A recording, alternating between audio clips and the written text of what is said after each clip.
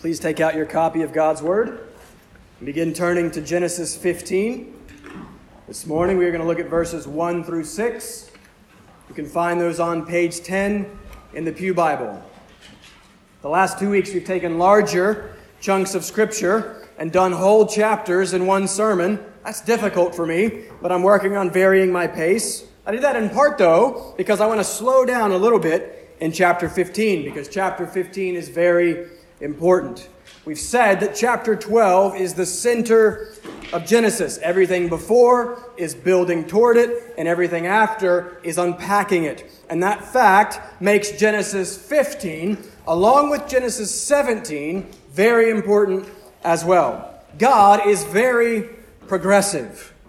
And now I don't mean how we use that term culturally or politically today. God, in that sense, is very much not progressive, in that He does not change, and thus His standards do not change. His requirements of righteousness does not change. When I say that God is progressive, I mean that God often reveals Himself and His plans in stages, gradually, step by step. So in theology, you'll often hear the term progressive revelation. And that's what we're going to see happening from Genesis 12 to 15 to 17. They are all about the same thing, the Abrahamic covenant. But each part reveals a little bit more about this world and life-changing arrangement. And that's why these 3 chapters are so important. In 12, God promises the covenant. This morning, we're going to see God reaffirm those promises. The next week, we're going to see God actually cut the covenant or ratify or institute it. Then, when we get to chapter 17, we're going to see that there's even more to this covenant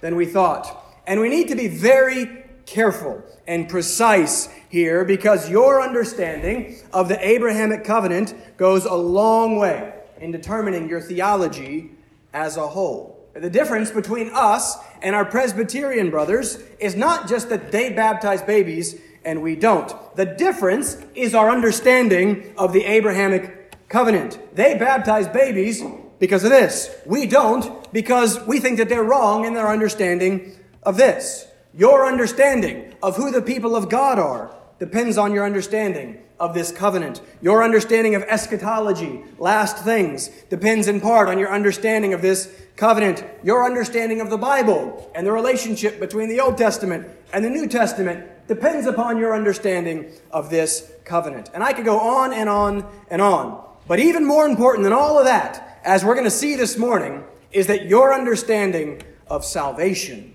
and your experience of salvation depends in part on your understanding of this covenant.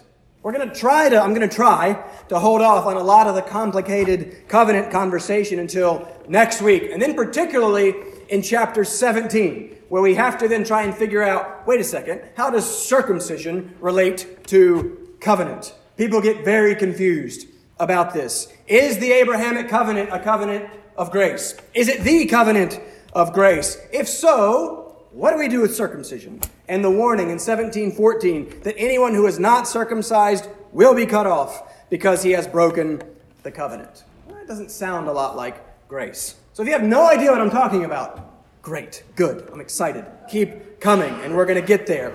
But all of that is my weak attempt to highlight how important these passages are. We've been seeing that God makes promises and God keeps promises, and the way that He does that is covenant. And as the prelude to the official cutting of the covenant, God again comes to Abram and speaks to Abram and reaffirms His promises to Abram.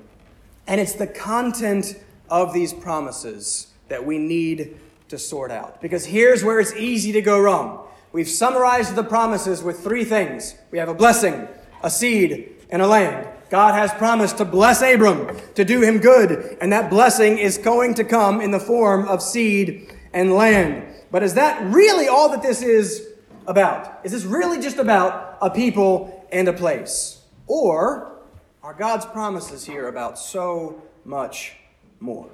And it's here in Genesis 15 as God progressively reveals the content of the covenant, the ultimate purpose of the covenant, that we start to understand how big this all is. Because it is here that we come to one of the most important verses in the whole Bible. And Abram believed the Lord, and he counted it to him as righteousness. Listen, that's what these promises are ultimately about. This is all about righteousness. That is what everything is ultimately about. Righteousness. That's what the Bible is ultimately about. Righteousness. And I had missed this almost my entire life. I don't remember ever being taught about this. I remember being told to believe in Jesus and be saved. I remember being told to repeat this prayer. I remember being told to invite Jesus into my heart. But I don't really remember being told very much why. And I don't remember anyone ever talking to me about righteousness. But righteousness is everything. And I want to try to make that case this morning. And it's because God is righteousness. And righteousness is what you were created for. And righteousness is what is required for relationship with God. But righteousness is what you lack. Thus, righteousness is what you need.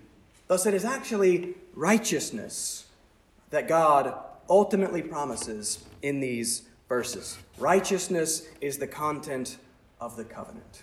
Why? It's because of relationship.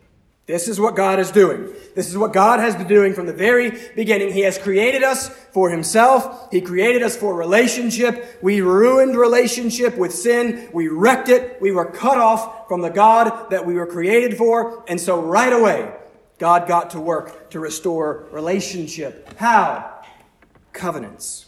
That's the main thing I want you to get out of all of this. It may be complicated at times. I'm trying so hard not to do this, but I'm going to at some point, I'm sure. But don't forget this core truth of the covenant. It is about relationship between God and his people. I will be your God, and you will be my people. That's covenant. That's what God is doing here. Let's try and see it from the text. Minzy, you're already up. Can you give me a little more volume, or I'm not going to make it? I feel myself already starting to strain. Make me louder. Thank you, Minzy. Two big questions here. Can God be trusted? Can man be righteous? Or to personalize it, can you trust God, and can you be righteous? And these two questions are closely connected. Remember, Abram has just conquered the kings. He has just rejected the king of Sodom's offer of payment or reward, and then God comes to Abram and promises him reward. So first, we need to understand the nature of that reward, your reward. So our first point is that your reward is relationship. But then second, we're going to see that relationship requires righteousness. And then we're going to close by seeing that righteousness requires the seed. Let's read the text, and then we're going to begin walking through that argument, and I'll try to explain what I mean. Genesis chapter 15, I'm going to read for you verses 1 through 6. This is what God wants to say to you today. After these things, the word of the Lord came to Abram in a vision.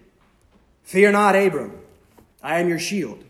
Your reward shall be very great. But Abram said, O Lord God, what will you give me? For I continue childless, and the heir of my house is Eleazar of Damascus. And Abram said, Behold, you have given me no offspring, and a member of my household will be my heir. And behold, the word of the Lord came to him. This man shall not be your heir, and your own son, your very own son, shall be your heir. And he brought him outside and said, Look toward heaven and number the stars, if you are able to number them. Then he said to him, So shall your offspring be. And he believed the Lord, and he counted it to him as righteousness. If you would bow with me, and let's begin by going to the Lord in prayer. Father, help us now, we ask. Father, please help the preaching of your word. Please help the hearing and receiving of your word. I pray that you would make us both hearers and doers of your word. I pray that you would set aside any distractions right now I pray that you would capture us with your word. I pray that you would focus our minds and our hearts on you and all your glory and all your goodness and on all your righteousness.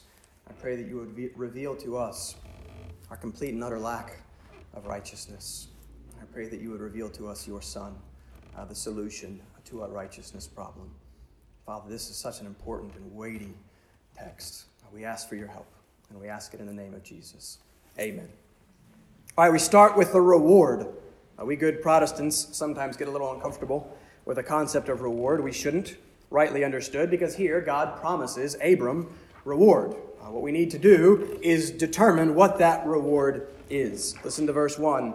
Again, after these things, the word of the Lord came to Abram in a vision. Fear not, Abram, I am your shield, and your reward shall be very great. I almost did a whole sermon just on this verse. I resisted. There's a lot I would like to address from this verse that we only have time to briefly touch on. You know, knowing me, that I have to say something about visions. I cannot help it. Forgive me. There's just so much confusion out there with all the charismatic Pentecostal stuff. Listen, I hired Mike, not just because he's older than me and wiser than me and godlier than me. I hired him in part because he's like one of the few people I know who is as against this stuff as I am. So I brought him in to help support me on this, because I think this is really important. And some of the arguments are really, really weak. The argument is, look, God gives Abram a vision in Genesis 15, therefore God still gives visions today. And then you get all kinds of crazy, insane things happening as a result. I won't get into it. If you want to see one of my favorite examples of this, go home and Google Matt Chandler and pirate ship. Just write it down and Google it. Matt Chandler, pirate ship. And it'll be one of the most insane things that you have ever heard from a pulpit. It's crazy. I won't waste our time. But it's a perfect example of what will always happen when you step outside the bounds of Scripture. When you open up to this idea that God speaks outside of Scripture, be careful, right? Why we're passionate about this, and we just talked about it with someone last week, because anything that you need other than God's Word necessarily has to minimize God's Word, right? We cannot say it's sufficient and need other words. Plus, I want you to notice the content of this vision. What comes to Abram in a vision? The word of the Lord. That's the first time in the Bible that phrase is used. So this vision is specifically a vehicle that God uses in this instance to convey His word. Thus, it cannot be used as a justification for visions that convey something other than God's word. Yes, at many times and in many ways, God spoke to our fathers by the prophets. That included dreams and visions, but that doesn't necessarily then automatically mean that He still does that today. Now He has spoken to us by His Son, and He does it through His word. That word that is living and active. That word that is able to make you wise for salvation. That word that is able to make you complete, equipped for every good work. You don't need anything but this word. And it is the word that God gives to Abram in this vision. Listen, that, by the way, is always what God does through dreams and visions in the Bible. Listen, I think this is true. Now go look this up and then come back to me next week and try to prove me wrong. I'm not entirely sure, but I'm making this claim. There's not a single instance in the Bible of God coming to someone in a dream or a vision and giving them some sort of personal revelation just about their personal life. It doesn't happen once. And that's what dreams and visions have become today. God told me I was going to be healed. God told me I was going to have a kid. God told me I was going to get this job. Never happens in the whole Bible. The content of biblical dreams and visions are always related to redemptive history, to God's plan to save His people. It's always about God revealing what He is going to do next to pursue and rescue and save His people every time. That's what the dreams and visions are for. And so that's exactly what the content of Abram's vision is. The word of the Lord came to Abram. Again, first time that phrase is used in the Bible. It's used in verse 1 and in verse 4 in this passage. Not a single other time in the book of Genesis is it used again, but it will be used a whole lot later when we get to the prophets. This is like the prophetic formula. This is what introduces a revelation to a revelation given to one of God's prophets. Again, not a personal revelation, but a prophetic revelation related to God's people and plan of salvation. So if last week, remember, chapter 14, we saw Abram as king, well, here we are seeing Abram as prophet. And this will be stated explicitly later in chapter 20, verse 7, when God will tell Abimelech to give Sarah back to Abraham. Why? For he is a prophet. So we've got king, Abram. We've got prophet, Abram. We have to keep going in the story and see if we get anything else. And so God's word in verse 1 comes to God's prophet. What is the content of that word? Oh, it's wonderful. Fear not. First time we get that in the Bible, which is, I've seen a lot of different things, but I think this is the most frequent command in Scripture. Fear not. Do not be afraid. Do not fear. What a wonderful command. And don't miss that this is a command. And what a great example that God's commandments truly are not burdensome. God knows that his sinful people in a sin-cursed world will have many opportunities to fear and a tendency to do so, but he knows our frame. And so, the God of all comfort gives Abram and you this comforting word, fear not. Why, though, is this the word that God gives Abram? Why does he tell him to fear not? You don't need to tell someone not to fear unless they are fearing something. So why is Abram afraid? Well, good question. There are a couple of possibilities. A lot of people will look back to chapter 14 and connect Abram's fear to the events there. Remember, he's just defeated this international coalition of 4 great and mighty kings. Big and powerful kings don't generally take defeat and humiliation lying down. Maybe they'll come back. Or maybe they'll regather their forces and come after Abram for revenge. And maybe it's the potential of that reprisal that Abram fears. I think that's unlikely. There's nothing in 14 that indicates fear on Abram's part at all of these kings and their armies. So I don't think he's all of a sudden afraid now in chapter 14. The simplest answer, instead of looking back, is to look forward. Abram's fears are related to the promises. The promise has been a seed, a son. But in verses 2 and 3, it's clear that Abram's concern is the fact that he, as of yet, has no seed and has no son. And that fact that this is the promise of God, it's the one that he first reaffirms to Abram, makes this likely kind of what Abram is fearing. But that might not be the only reason that God says, fear not. Think of some of the other appearances of angels in Scripture. For example, consider Zechariah in Luke chapter 1. There's no indication that there is anything contextually that Zechariah has to fear. He's serving in the temple. He's doing his job. And yet the first words out of the angel's mouth, do not be afraid. Why? Because angels are terrifying. Right? They are holy. We are not. They are not cute, cuddly, precious moments, figurines. They are awesome and mighty. They are God's messengers. They are guardians of God's holiness. How much more terrifying, then, is an appearance of God himself? Right, Peter just led us wonderfully Wednesday night in Job 38 and 39 when God reveals himself to Job in a whirlwind, proclaiming his absolute sovereignty, his power, his knowledge, his presence, his transcendent greatness. He is, as Melchizedek just said in back to chapter 14, God Most High. He is God. We are not. He is great. We are not. He is big. We are not. He is holy. We are not. And it is this infinite creator-creature gap that should lead us to fear this God. He is not like us. I think that's in part why his first words are, do not fear. Because this great God is also a gracious God. He is kind and merciful, tender and compassionate with his people. Do not fear, Abram.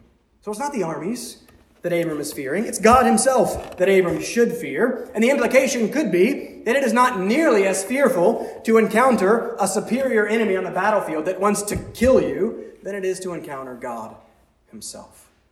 And consider how backwards we tend to get this. Consider how fearful we often are of man. Of having to go out walking at night, of having to speak publicly, of having our coworkers finding out we're Christians and making fun of us, of our desire to be well-liked and well thought of by the world. How much of what we do is motivated by fear of man? And how little in comparison are the things that we do that are actually motivated by the fear of God. How foolish to fear other men and not to fear God. Think about it. How much of what you do, how you dress, how you talk, what you do, how much of that is motivated by a desire to look a certain way and be perceived a certain way by man? How much time do you give to social media to be perceived in a certain way by man? How little time and attention do you give to the infinitely more important question of how you are perceived by God himself? See, we tend to fear that which we should not fear and don't fear at all the one thing that we should fear. Repent. God is to be feared. But it is that fact that makes his first words here so kind and wonderful. Fear not. Why not? Well, God goes on to tell him. He tells Abram why, or why he does not need to fear him. Look at verse 1 again. I am your shield. Your reward shall be very great. My shields protect. Shields keep you safe.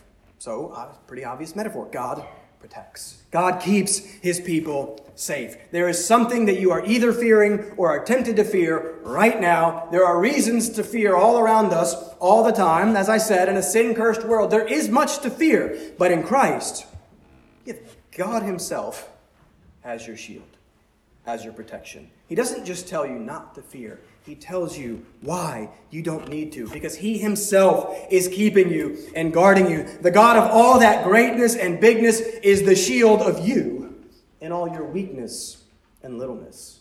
So take heart. Be encouraged. And we've ruined the word encouraged, by the way, right? Today it means a little more than make someone feel better about themselves, or hey, you did a good job, man. No, but you can hear what that word literally meant. It means to put courage in, to fill with courage. And there is nothing that can fill you with more confidence, not self-confidence, but good confidence, God confidence, and courage than the fact that this great God himself is your shield.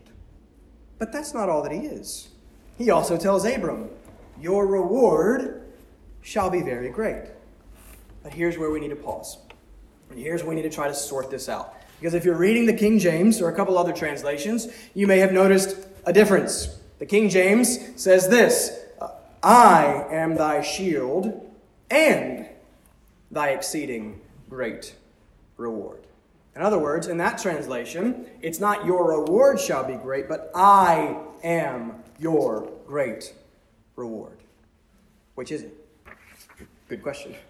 Far greater Hebrew minds than mine disagree. I'm not going to solve that here. Both translations are possible from the Hebrew. The Hebrew is hard. For what it's worth, I prefer the King James translation. That God is not promising Abram some reward, but that he himself is that exceedingly great reward. The thing that Abram gets here is God himself.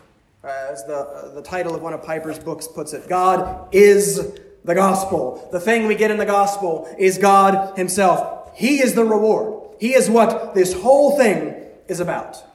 And listen, I'm sure I don't always get this right, but there is a great difference in preaching the benefits you get from Christ and preaching Christ. And so much preaching is not actually really about Christ. It's all about you and what you can get out of it. You can get forgiveness. You can get eternal life. You can be with your loved ones in heaven forever. You can walk on streets of gold. You can be relieved of your guilt. You can feel better about yourself. You can have nice, feel-good religious experiences. It's a slight but hugely significant difference. Is what you love and long for Christ himself? Or is what you love and long for, what you think about, why you come here, more about what you can get from him? Remember, nobody wants to go to hell. I don't want to go to hell. Nobody wants to go to hell. Do you want Christ? Those are different questions. Remember, we read it at the very beginning of the service. What is it that David wants? What's the one thing? Psalm 27. One thing I have asked of the Lord, that I will seek after, that I may dwell in the house of the Lord all the days of my life, to gaze upon the beauty of the Lord. Is that what you want? Right? Is your desire, first and foremost, God himself in Christ? He is the ultimate reward. He is what we get, which is why I prefer the King James translation. And so the title of this first point is that relationship is the reward. Relationship with God himself. This is what God is doing.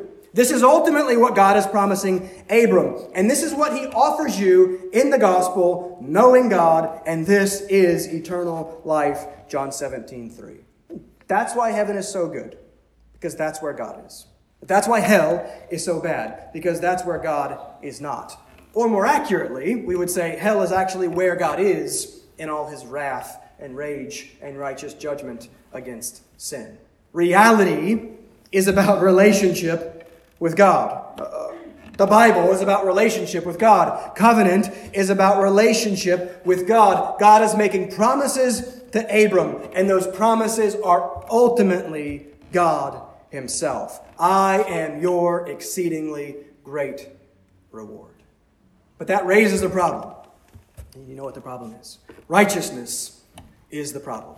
Because relationship with a perfectly righteous God requires perfect righteousness. And this is what explains verse 6. Skip to verse 6, and then we're going to come back to the middle. Look at verse 6. And he, Abram, believed the Lord, and he, the Lord, counted it to him, Abram, as righteousness. Honestly, that seems sort of strange at first. God has just reaffirmed his promise to Abram. Abram was worried that because he didn't have a son, this Eliezer fellow would be his heir. And God says, no, your own son will be your heir. And it's after that we get verse 6. What in the world does Abram having a son and Abram's belief in that fact have to do with righteousness? Well, everything, of course. But to understand that, we're going to have to go back to our need to understand what these promises are really about, what this covenant is really about. Again, this is the main thing I want to drill into your brain this morning. And so to do that, we've got to go back. We've got to go back to the beginning of the book, back to the covenant that comes before this covenant. What was God doing at the beginning? Creating everything. We know that. But I think we often miss the fact that in creating, what God is really doing is building. What does he create? A place and a people. And as the creator of these things, as the author, as their source, he has rights over them. They are his. And thus, he is the king who has created a place and put a people in that place. King, place, people. What do you have there? You have a kingdom. And so the title of our very first sermon, all the way back last year in Genesis 1:1, was The King Creates His Kingdom.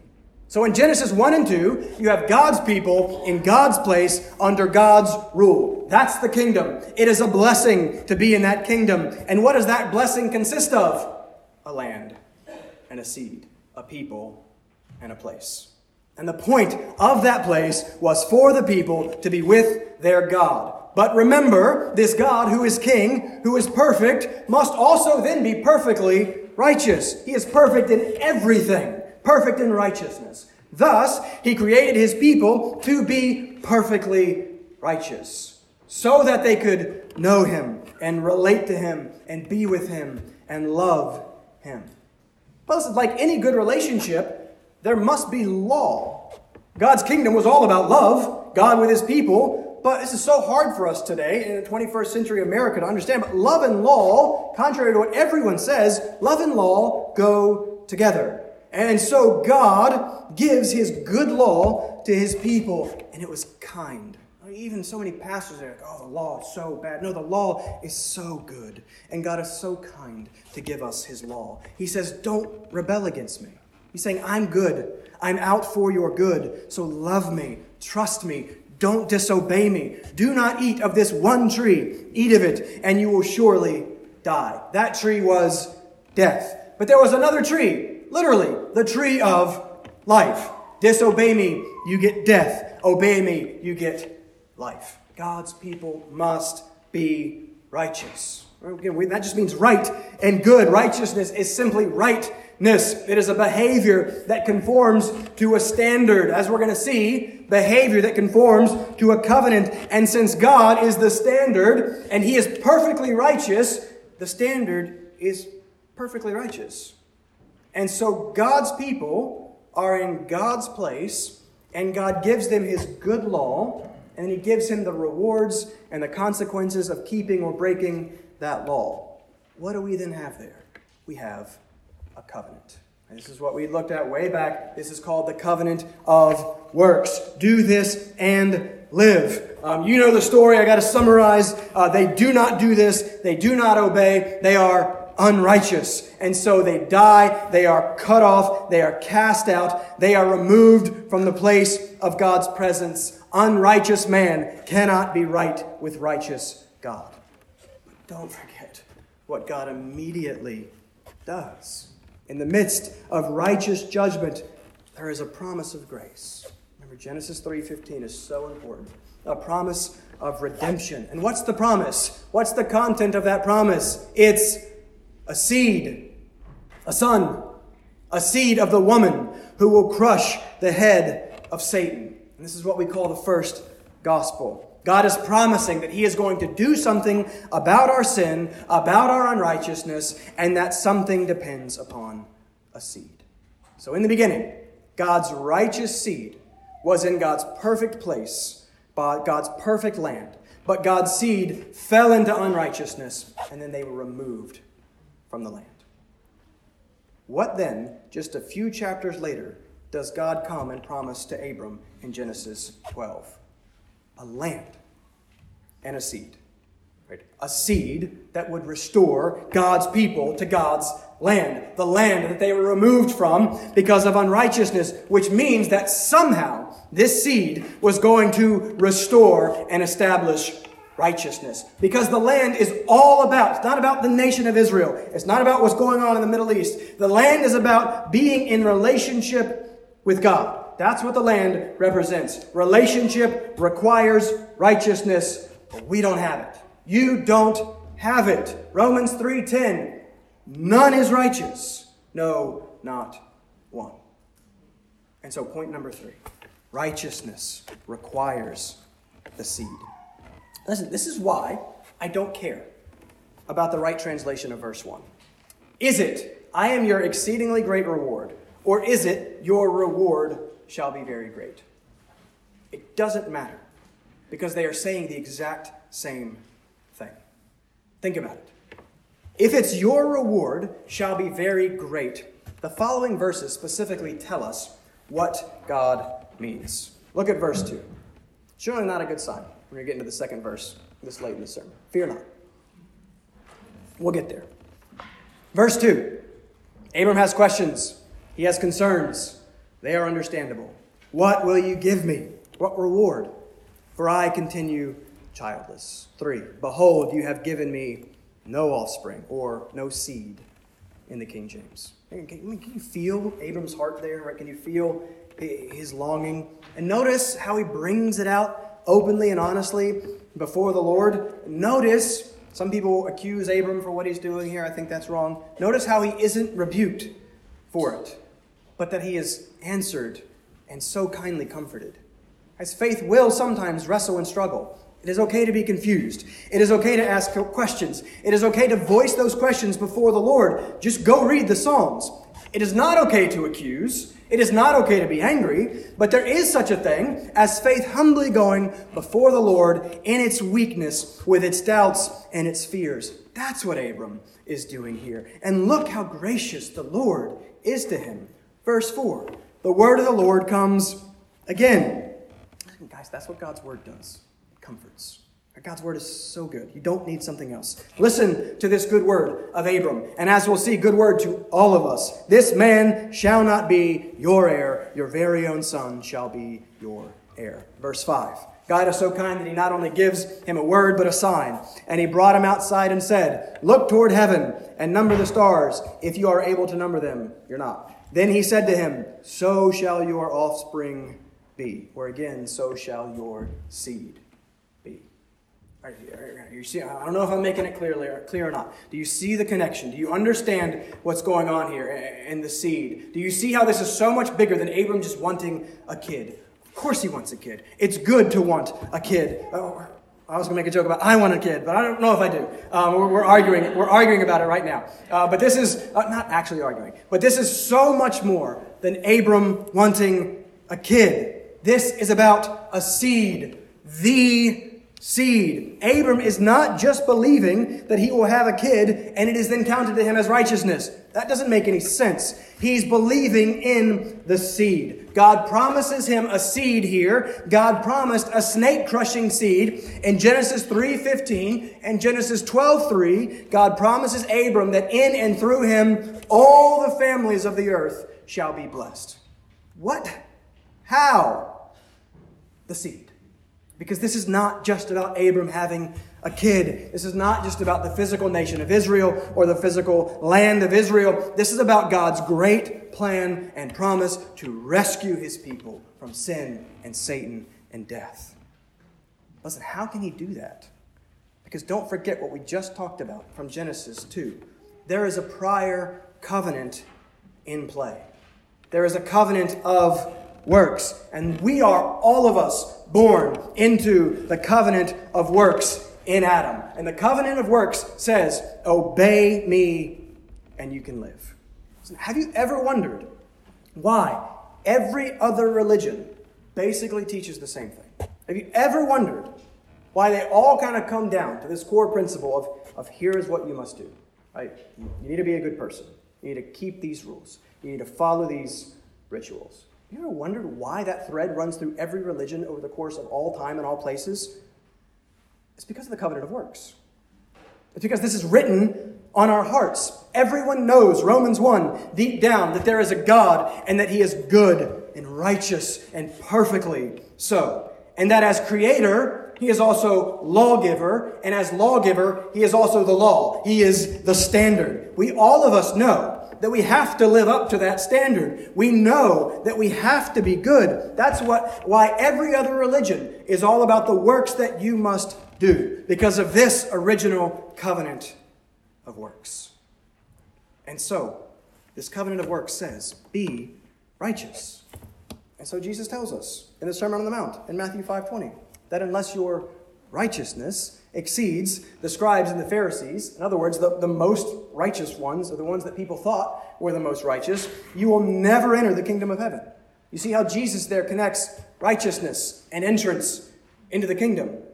But then he goes on in Matthew 5:48, you must be perfect as your heavenly Father is perfect. And this is nothing new. Leviticus 19:2, be holy, for I, the Lord your God, am holy. Deuteronomy 18:13, you must be blameless before the Lord your God. Righteousness has always been the requirement for relationship with the Lord. And so everyone out there is doing whatever they can, whatever ritual, whatever pillars, or whatever eightfold path, or whatever sacraments, or whatever secular activity that you're doing to establish some sort of righteousness. Because everybody knows this. And so when we fell into unrighteousness, in sin, in Adam, and God promises then to come and crush the head of the snake, the tempter, the introducer of the unrighteousness that separates God from his people, what is God promising in the promise of the crushing of Satan? He is promising a righteous seed. He is promising someone who can perfectly keep and fulfill that covenant of works. Someone who would and could obey me and live. Someone who would fulfill all righteousness. And so when John the Baptist is confused about why in the world would this Jesus want to undergo a baptism for the repentance of sins, Jesus signals for us from the very beginning what he is about and why he has come when he says that it is fitting to fulfill all righteousness. Because he's the seed. He's the snake crusher. He's the solution to your righteousness problem. Listen, that's why the translation of verse 1 doesn't matter. If the translation is your reward shall be very great, and the reward is the promised seed, then ultimately God is promising Abram the same thing. I am your exceedingly great reward. I am going to give you this seed which will bring you back to me and make me your exceedingly great reward. The point of the seed is to bring us back to God. And that is what God has been about and doing from the very beginning. And again, this is why covenant. This is why land. This is why seed. All of it is about God rescuing and redeeming his people to bring them back to him so that he can be their God and they can be his people. So in promising Abram the very great reward of a son from whom would ultimately come the seed, Jesus Christ, God is ultimately promising himself to Abram and thus to you.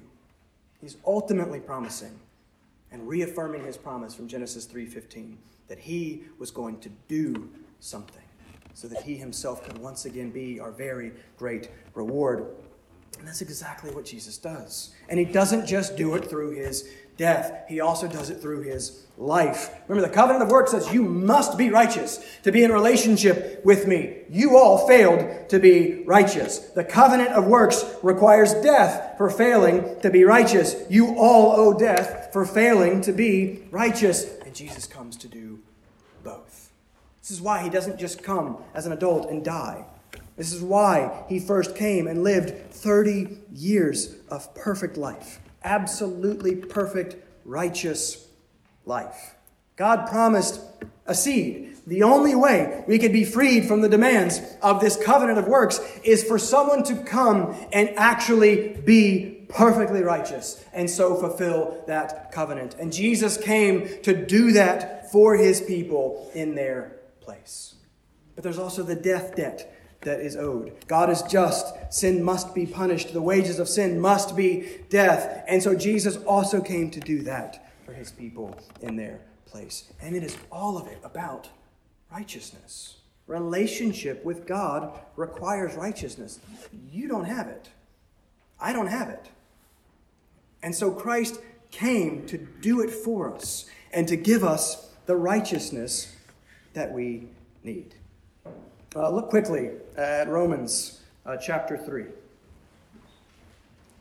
start wrapping up there. Start wrapping up. 941, sorry. Romans 3, page 941. Look at verse 21.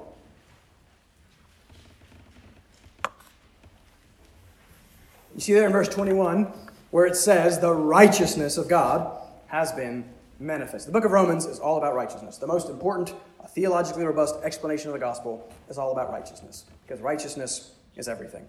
So, 21, it's been manifested. Look again at 22, the righteousness of God through faith in Jesus Christ for all who believed. 23, we know that one, all have sinned. Look at 24, and are justified by his grace as a gift through the redemption that is in Christ Jesus. Do you know what that word justified is?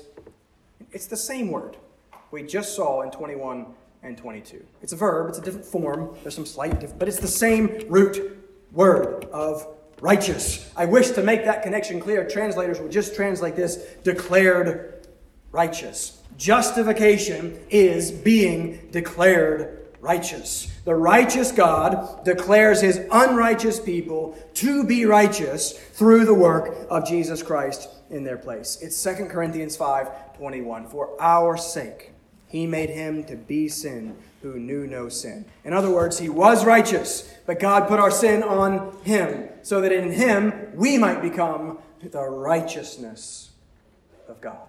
It's all about righteousness. It is in Christ that we are considered, counted, reckoned, treated as if we were righteous.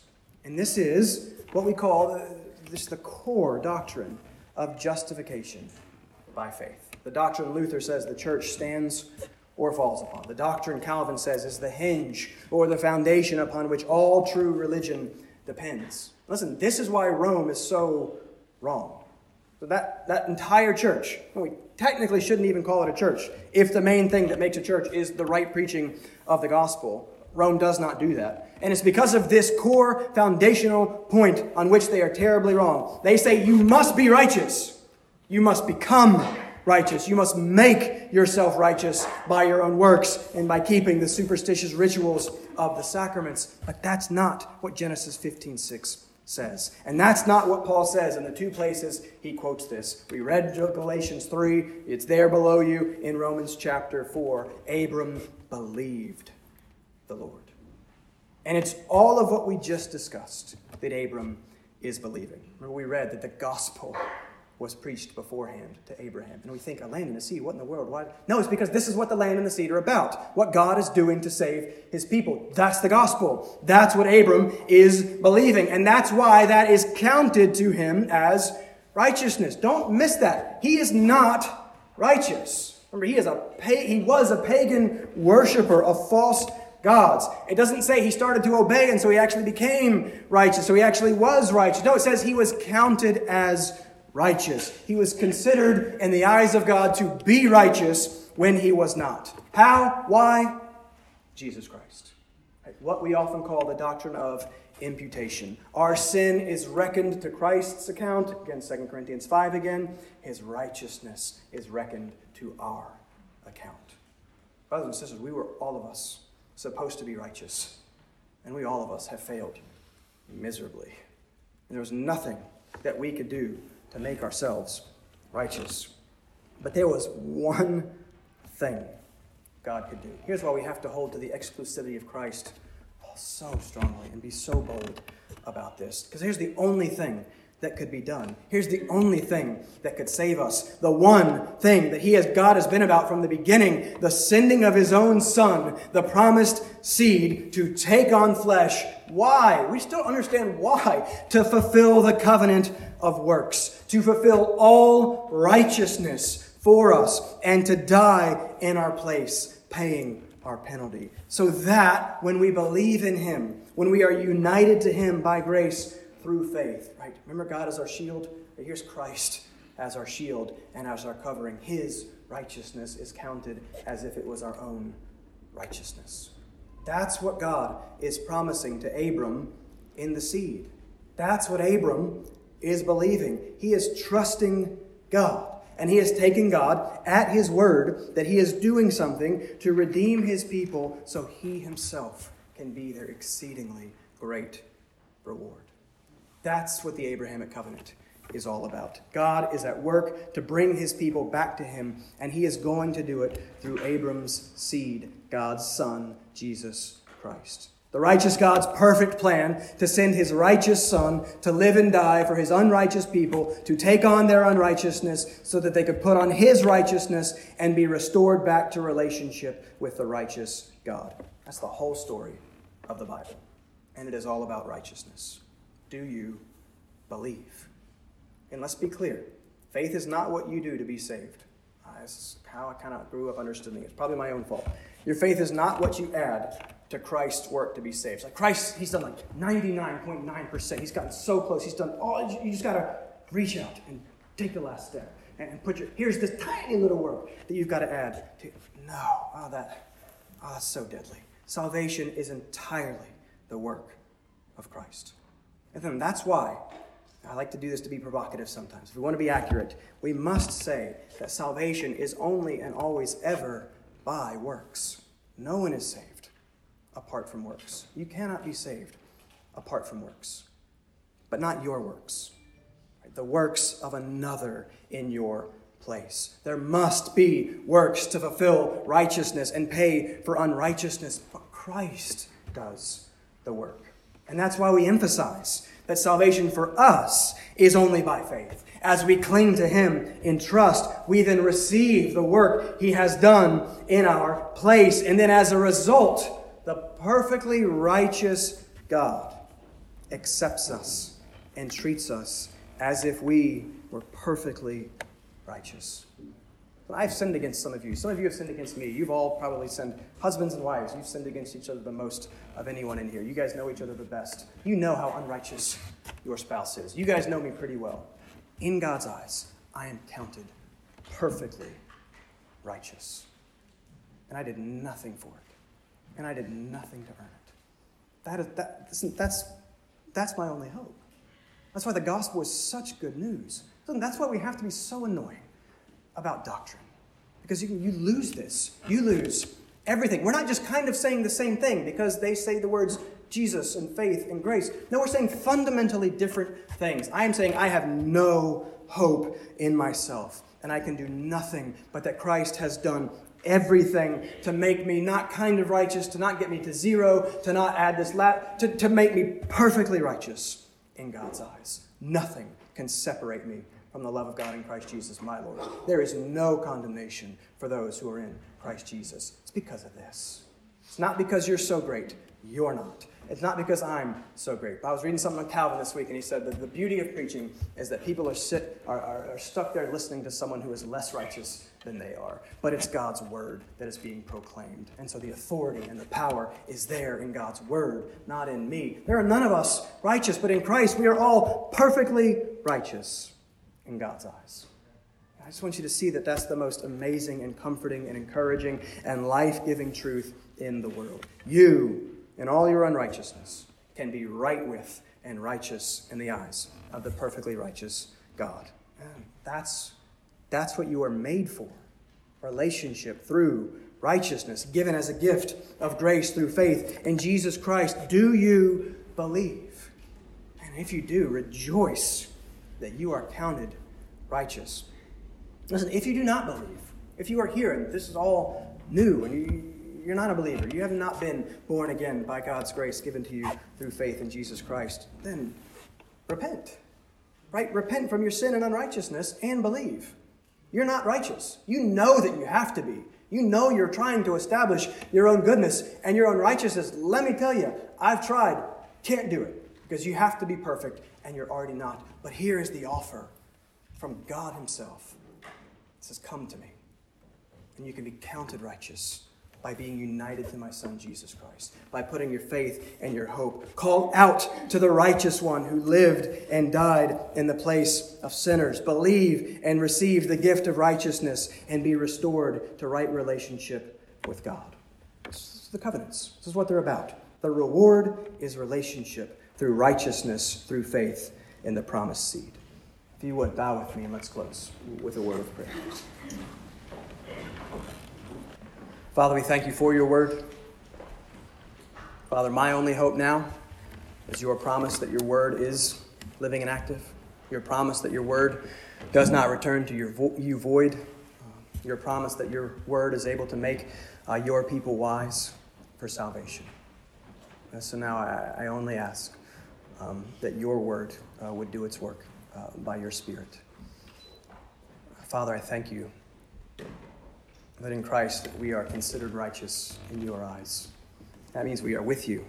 That means you are with us. That means we are yours, your sons and daughters. That means you are our Father.